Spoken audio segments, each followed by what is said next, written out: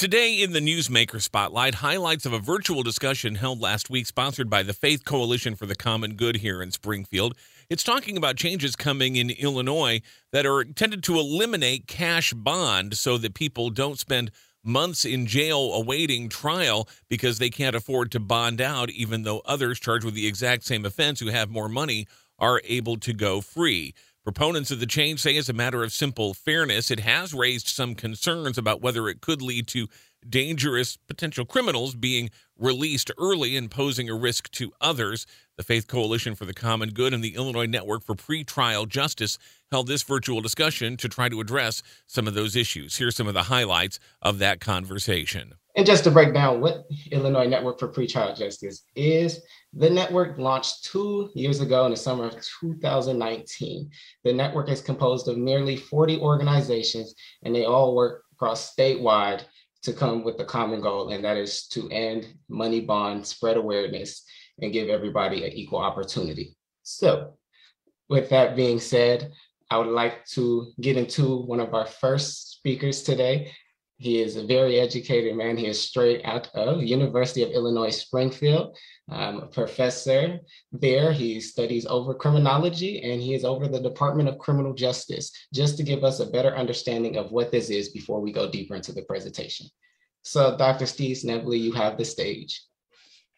Thanks, Jalen. Thanks, everyone, for attending tonight's really important town hall. I know that everyone's busy, and to spend your time talking about an issue as important as this, I think is something that is a really awesome thing for everybody to do. So thank you very much. As Jalen said, my name is Steve Snebly. I'm a professor in the Department of Criminology and Criminal Justice at the University of Illinois at Springfield. My PhD is in Criminology and Criminal Justice from the University of Missouri, St. Louis. And my teaching and research, I've covered lots of different things, but some of the areas are gangs, criminological theory, policing, the criminal justice process, and then also communities and crime. When I was first asked to be part of tonight's town hall, quite frankly, I was just really excited because it's an issue that I'm going to sort of try to sell you on the importance of, but it's one that for years I've taught in my classes as being one of the things that presents some really glaring challenges to a just and fair system, and one that tends not to be really prevalent in the eyes of the public. So when we talk about pretrial decisions in general, they don't get a lot of publicity. They don't get a lot of press as a major issue. There's lots of discussion on prisons. There's lots of discussion on things like the death penalty and police and what have you. But lots of these pretrial decisions can actually have really serious ramifications and can very much hinder a pursuit of a system that we want to be fair and just. So tonight's topic that I'm going to again, do my best to try to sell you on the importance of is this issue of the use of money bail or money bond, and then the associated practice of pretrial incarceration that can stem from failures in that system of money bail or money bond. As I'm a professor, a teacher, one of the things I always like to do is sort of use my opportunities for what are sort of teachable moments. I know a lot of you have signed into tonight's webinar because you know a lot about this stuff and it's something that you're passionate about and you care a lot about. But some others may not really know much about pretrial decision making. You may not know what money bail is or how pretrial incarceration works. So I think we can just quickly walk through just an example that I think will highlight for all of you some of the real challenges that our current system poses, and how the way we do things currently, in a lot of ways, sort of violates some of these presumably inviolate principles that we have of justice in the US of A. So how about just a quick overview? We can walk through a hypothetical example. I always like to give names to my hypothetical people. And, since this is a public forum and I don't want to forget what name I'll give, we'll call this hypothetical fellow Steve. I think I'll remember that. And in this example, and very unfortunately for him, Steve's just been arrested by the police, and he's been charged by the prosecutor with a felony crime. Now, after arrest and after the charging decision, the next step in the criminal justice process would ideally be to hold a criminal trial to determine whether or not Steve is in fact guilty of the crime for which he's been charged. But unfortunately for Steve and for the system as a whole, the system doesn't turn on a dime, as it were, especially when it comes to the court proceedings. These can be processes that can take months, sometimes up to years in length. Court dockets are just chock full, and the court process can be one that can be really slow. So for Steve, in this case, his earliest trial date is 7 months from the day in which he was arrested. So now the question becomes, well, what becomes of Steve while he waits for his trial date? Now, we can look at the situation and say, all right, the police had probable cause to make an arrest. They thought it was more likely that he did it than he didn't. That's basically what probable cause is in a nutshell. And the prosecutor believed that there was probable cause to support a charge. Now, depending on what state you're in, there's an indictment process with a grand jury or a preliminary hearing. But at the end of the day, the next step, again, would be a trial. It's important to remember that just because Steve was arrested, just because he was charged by a prosecutor, just because he was presumably indicted, that he's not yet been convicted of anything. Legally, he's still completely innocent, according to the rules of our system. Now, ideally, Steve would simply return to his home. He would return to his life. Not an easy thing to do after one has been arrested and charged with a crime. But again, he would live his life, kiss his children goodnight, and he would participate in his own defense as he awaits for his trial. In that way, if he's found guilty at trial, he can be punished. If he's found not guilty, then the system provides no mechanism for him to be punished at all. We don't punish the innocent, and then he's free to go on his merry way. However, as a cynic might point out, the potential of a guilty verdict and the potential of a resulting punishment hanging over Steve's head may be enough incentive for him during this period awaiting his trial to what we may call make a run for it, to abscond, to hit the road and try to start a new life, a steamer ship to somewhere new and awesome. And then basically not show up for his own trial. And in the end, that's where money bail comes in. To ensure that he'll show up for a trial, what the judge can allow, although bail is not guaranteed by the Constitution, a judge can allow Steve the opportunity to pay the court a large sum of money. Again, the discretion, the size of that will be up to the judge. He pays a large sum of money, which he will eventually get back if he shows up for trial. And this is what would be known as Steve was granted bail. In the event that he doesn't show up for trial, his money is forfeited to the court. Once he gets reacquired by the system, as it were, he will sit in jail and await a new court date. Bail is a little bit like a security deposit in a lot of ways. You pay your money as an accused person. You're allowed to go free until your trial date. And then if you show up for your trial, you get your quote unquote deposit back. We really run into problems with money bail, however, when our hypothetical Steve cannot pay the required sum to the court. When bail cannot be paid, the court can't get its deposit, Steve is instead detained. He's incarcerated prior to his trial. He awaits in jail for as long as it takes for his trial or the next court proceeding to happen. Again, this can be many months up to, and sometimes including over a year long. And this is important to remember, again, that this is an individual who is being incarcerated, having been convicted of nothing. And he's being incarcerated owing solely to the fact that he did not possess enough financial resources to make bail. Because of this, he will sit in jail till his court date. And again, often this can be many, many months.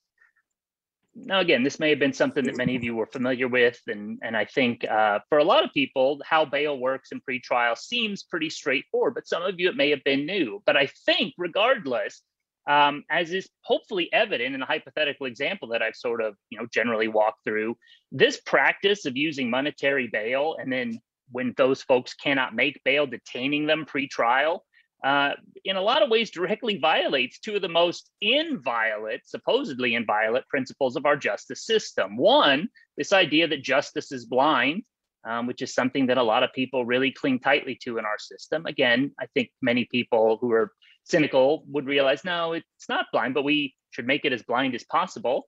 And then the second inviolate principle is that the accused are innocent until proven guilty.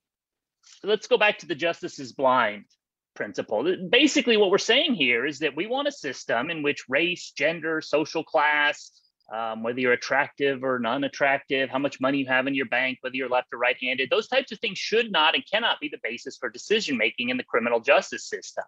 But by definition, the use of money bail is disadvantageous in that it uses a legally irrelevant factor, how much wealth someone has, as a basis for making important decisions. The poor are disadvantaged by money bail, who, in the end, the only thing that differs poor people from rich people is how much money they have. That is a huge problem for our current system and our current way of doing things.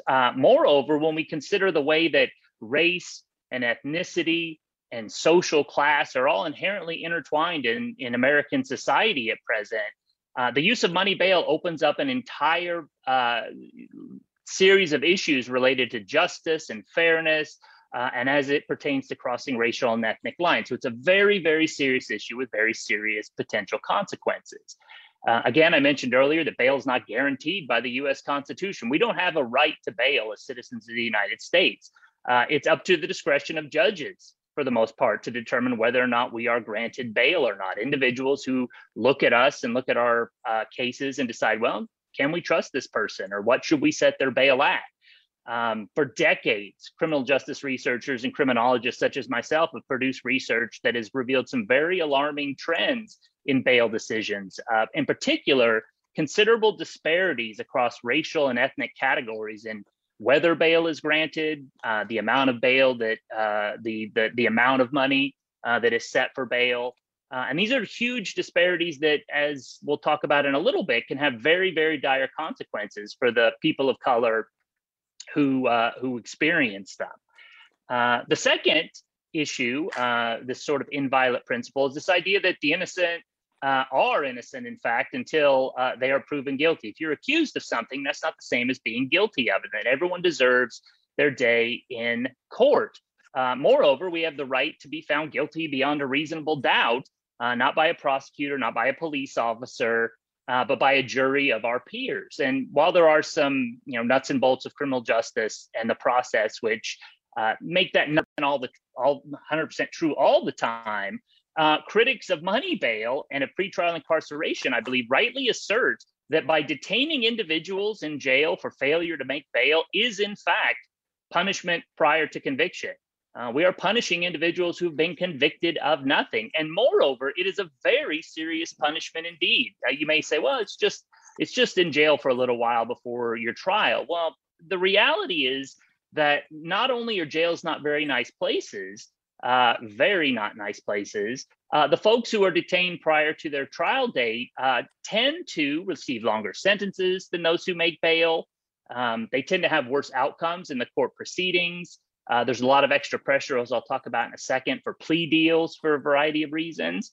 So the outcomes are very real, and we've measured them for a very long time. The other issue is how dehumanizing jails actually are. Critics use the term dehumanizing because of the crowded nature of jails, that they're violent, they're decrepit. They're some of the worst managed, most physically decrepit physical buildings in the entire criminal justice system in the United States. Moreover, when you look at the populations that are housed in jails, they are incredibly heterogeneous. The types of people that end up in jail can in many ways make jails a bigger nightmare and a bigger security nightmare for the system itself than what we would expect to find in an American prison.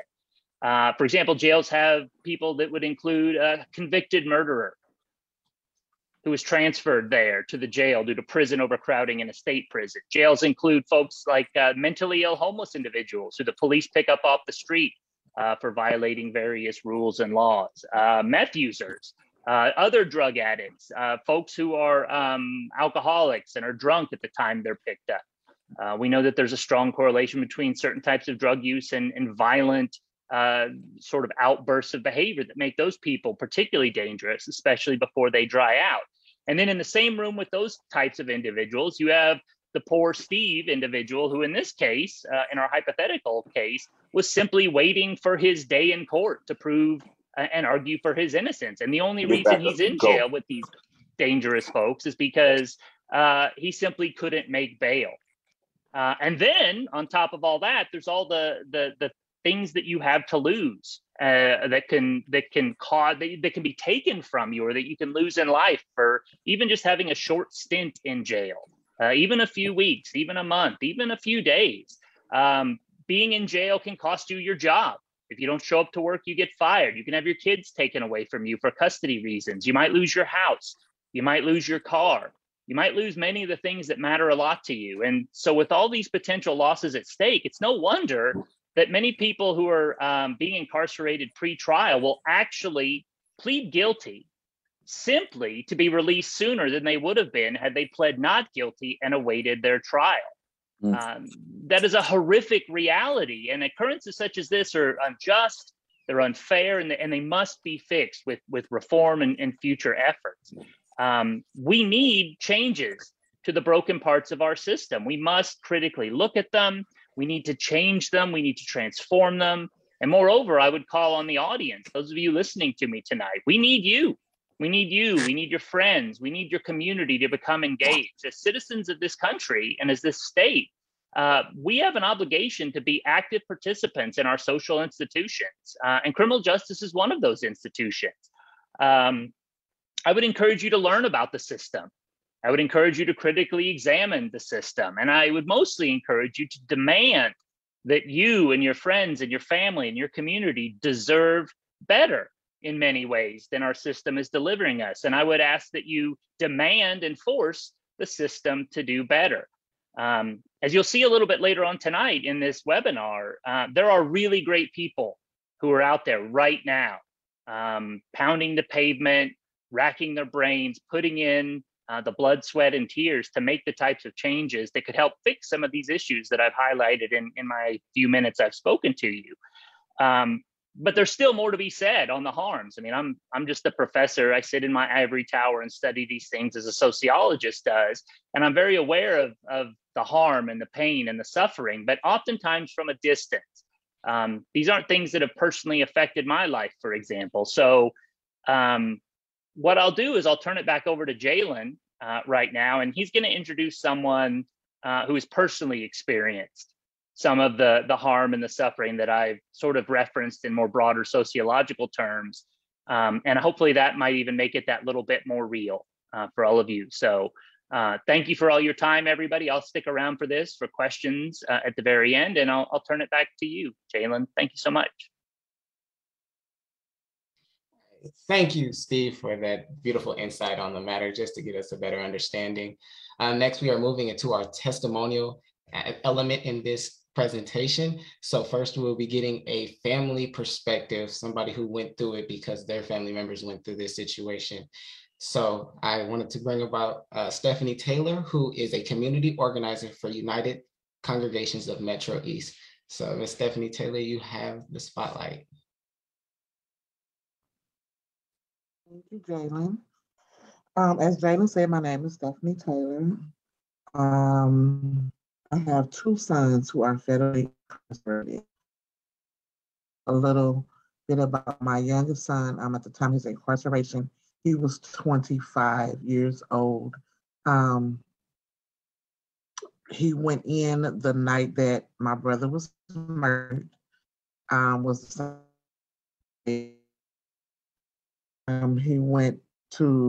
was out of town, so they transported him back to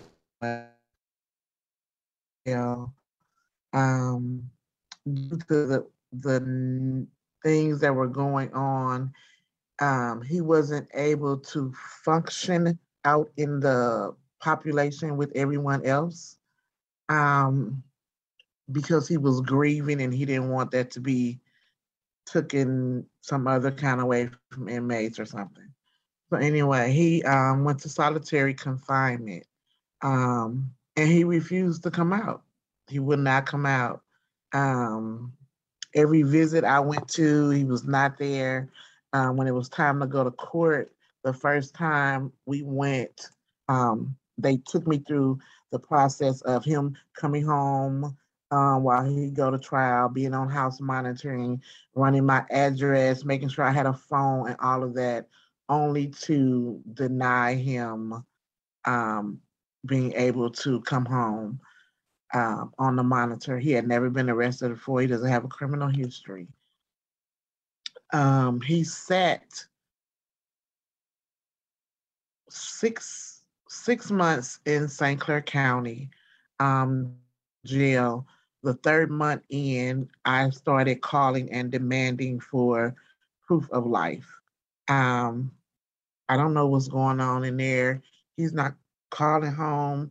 You guys are saying he in solitary confinement, he won't come out. I didn't know that. So after calling and calling and calling, finally the sheriff allowed me a special visit with him, and I was able to see him twice. And then they moved him. Then they moved him to a county outside of a little past Alton. I can't remember the exact name of it. And he sat there another 9 months before he went to trial or even saw the judge again in solitary confinement, not being out in population, and me or any of us not knowing what's going on with him. I think my story is important because he didn't have there was no, had we had the money to bond him out, he would have been able to grieve in my brother's death.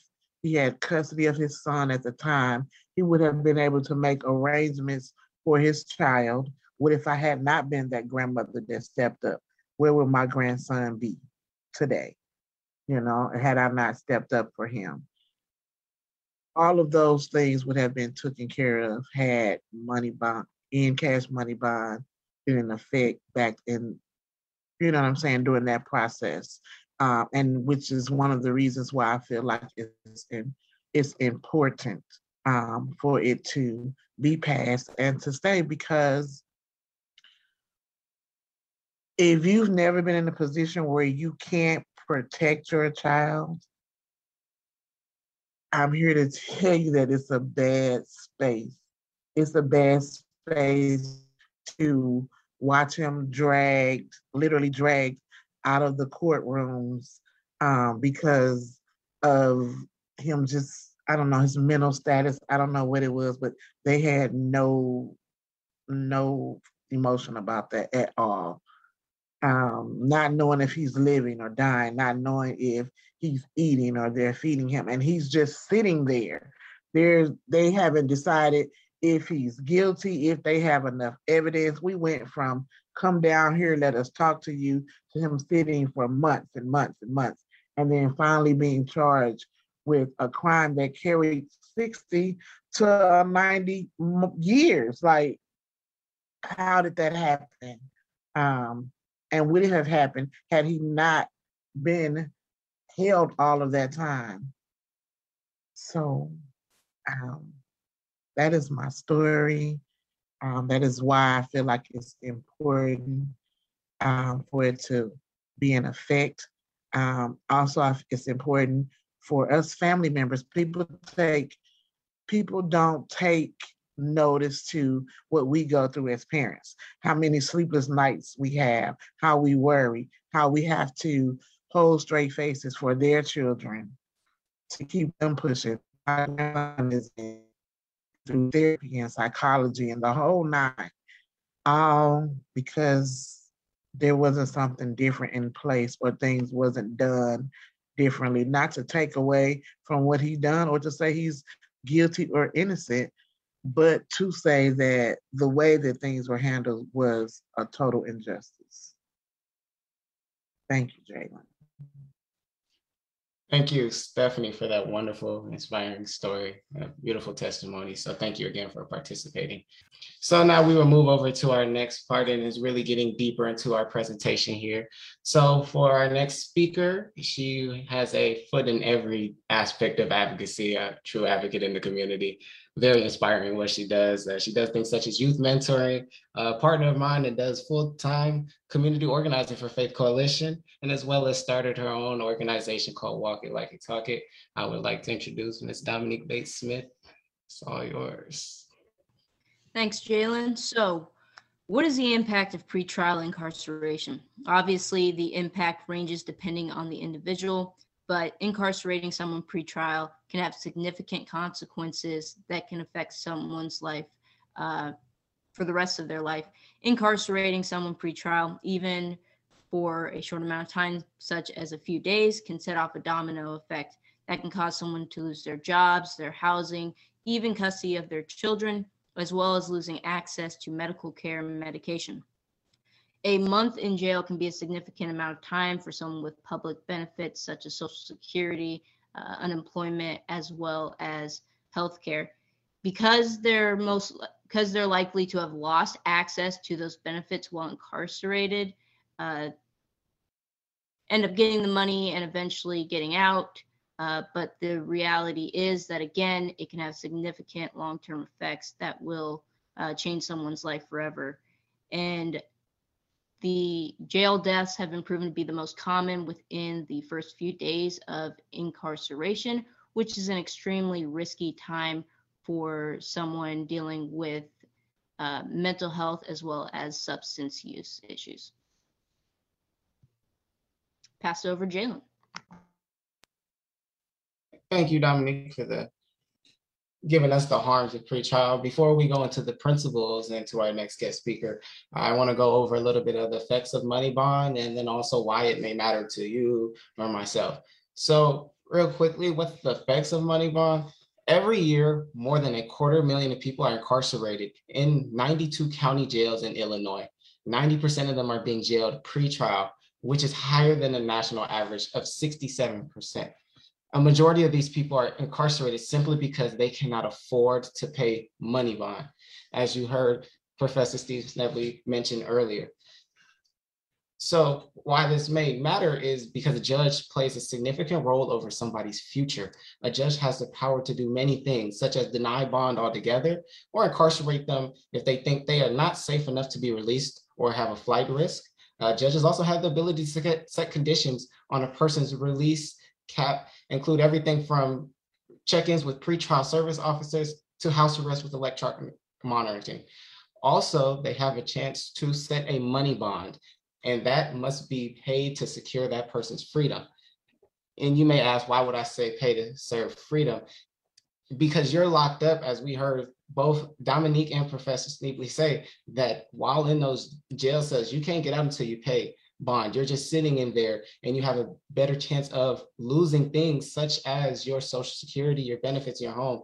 You literally have to pay for your freedom when it comes to money bond. So to dive deeper into it, when a judge sets money bond, the court has cleared that person for release. The judge has legally determined that a person is not a danger and their freedom must be access to money. So if you have money, you're free to go. If not, you just have to sit in there. Now, this is unconstitutional because this is a wealth-based punishment inflicted while people are still presumed innocent. If these individuals had more money in their bank accounts, they'd be at home, able to keep working, supporting their families and other loved ones, making positive changes in the community. And people continue to hold money bonds because there's this huge myth behind it. And that myth is that it ensures a person will show up to court once they pay them. But instead, judges are often setting money bonds far above what a person can pay. Like I said earlier, this practice is unconstitutional because it denies people due process, discriminates against poor people, as we heard Professor Snevely say earlier, and against Black people and other people of color. Now, I know the first thing you think of when you hear race is, oh, it's a Black versus white aspect, but it's deeper than that. It is not saying, oh, it's Black versus white. It is when you look at the economic values, the median wages are significantly different. When you look at people of color, they make a far less amount versus people who are not of color. So obviously this is going to impact people of color way more.